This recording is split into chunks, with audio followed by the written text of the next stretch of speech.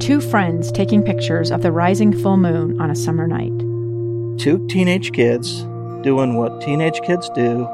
When a stranger with a gun and a death wish changed everything. It was violent, it was senseless, and I will never understand it, I will never accept it. I'm Amy Donaldson, and unfortunately, we're all too familiar with stories about how violence shatters lives. But what we rarely see is how they are rebuilt. In a new podcast, The Letter, we relive tragedy, but only so we can hear the rest of the story. The struggle to reclaim lives, the realities of grief, and the possibilities of forgiveness. I believe in miracles. Sometimes I thought, there are no miracles.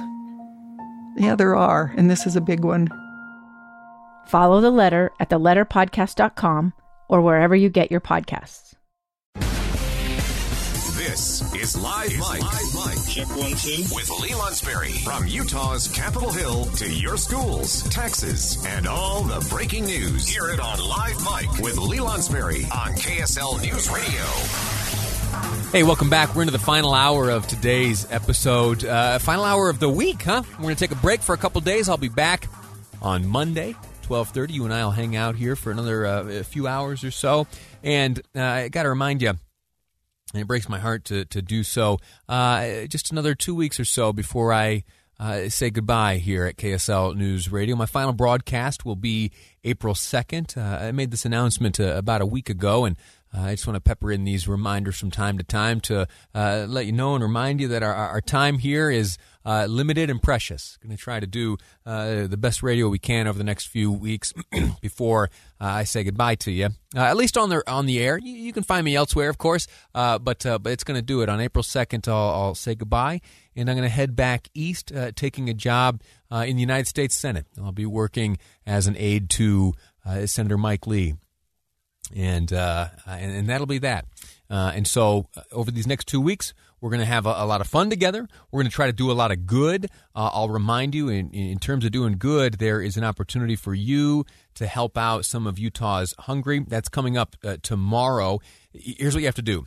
It is a statewide Feed Utah food drive. It's being conducted in conjunction with the Utah Food Bank, along with support from Governor Spencer Cox, from the Church of Jesus Christ of Latter-day Saints, and Associated Food Stores and KSL News Radio. Here's how it works. You need to, by tomorrow morning, 9 a.m., have a plastic bag full of perishable foods. I guess it could be a paper bag, any kind of bag full of non-perishable foods outside your front door by 9 a.m. tomorrow. That's Saturday. That's the 20th. You have it out there by 9 a.m. If it's non-perishable, if it's packaged up in a bag, it will be picked up by volunteers. That food will then be distributed to the Utah Food Bank and various partner agencies across the state. And those donations ultimately will go to get food in the bellies of the near 500,000. It's 511,000, over 500,000 Utahns who are facing hunger, many of whom for the first time facing this hunger due to the economic fallout resulting from the pandemic. Last note on that number, that 511,000 number, it includes Utah children. Nearly 1 in 5 Utah kids don't always have enough to eat. You can help that, again, very quickly, 9 a.m. Before 9 a.m., have that non-perishable food packaged up in a bag on your front door. It'll be picked up by volunteers and get into the bellies of those who need it. So that's that. Now, it's just after 2 o'clock, means that it's time for the top two at 2. We got a few minutes here before the break. The top story of the day has to be this announcement, this incredible announcement from the CDC altering the guidelines which have for now an entire calendar year dictated how school is conducted. Up until now, the guidance has been for students to be separated by at least 6 feet of space, 6 feet between desks. And now, if you know anything about math and school classroom sizes and all that, you know that trying to create or trying to bring together a whole classroom full of students and keep them separated by 6 feet is pretty near impossible, right? Classrooms aren't that big. And in large part, that is a big reason why schools across this country have been doing so much remote or hybrid learning. Well, there was a study here conducted in the state of Utah between December and January of this year. And what it did was it looked at across 20 schools here in the state of Utah, elementary schools. It studied the transmission rate of COVID-19, specifically in classrooms where the distance between desks was on average only 3 feet. And you know what ultimately was found? That in-school transmission of the virus was below 1%. They had a complicated, in-depth study and ultimately found that it's pretty much safe.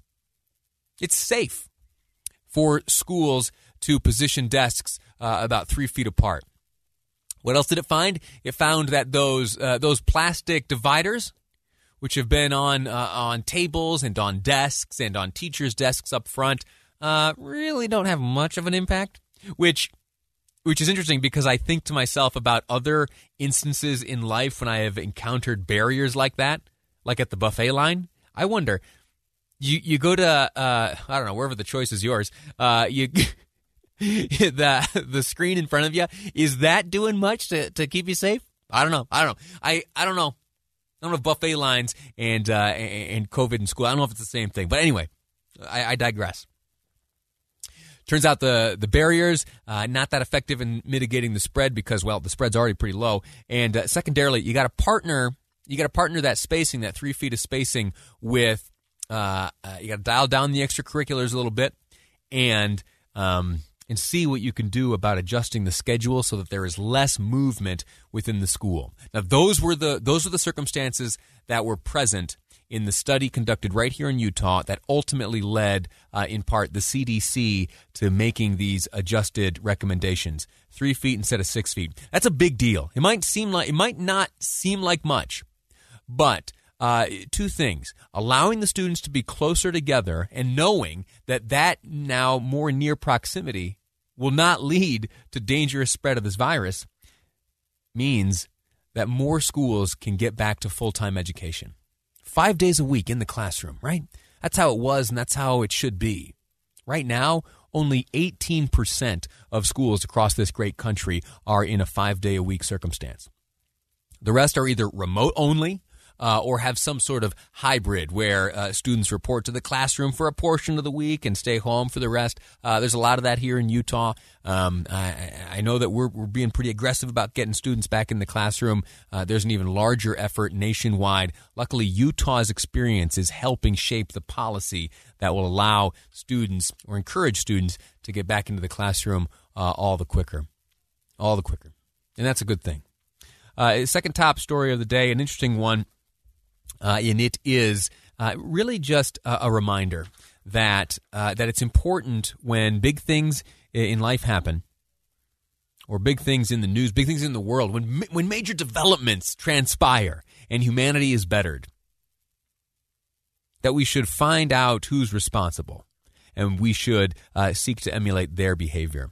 In the vaccine development world, we haven't known many names. We haven't been able to put many faces to these developments. I think we ought to remedy that.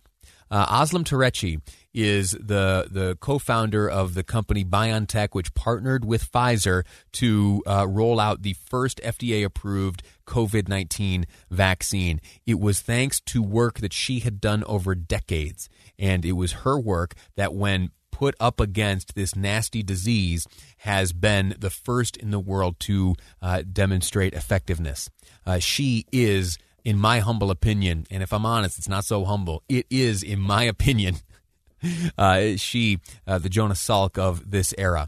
Learn her name. Google her tonight when you're sitting around with your family around the kitchen table, and look at her accomplishments, look at the way she has lived her life, and know that thanks to her, that light at the end of the tunnel of this COVID nightmare is getting ever more close. Aslam Terecci. Quick break. When we return, we're going to be speaking with former Congressman Ben McAdams. Why?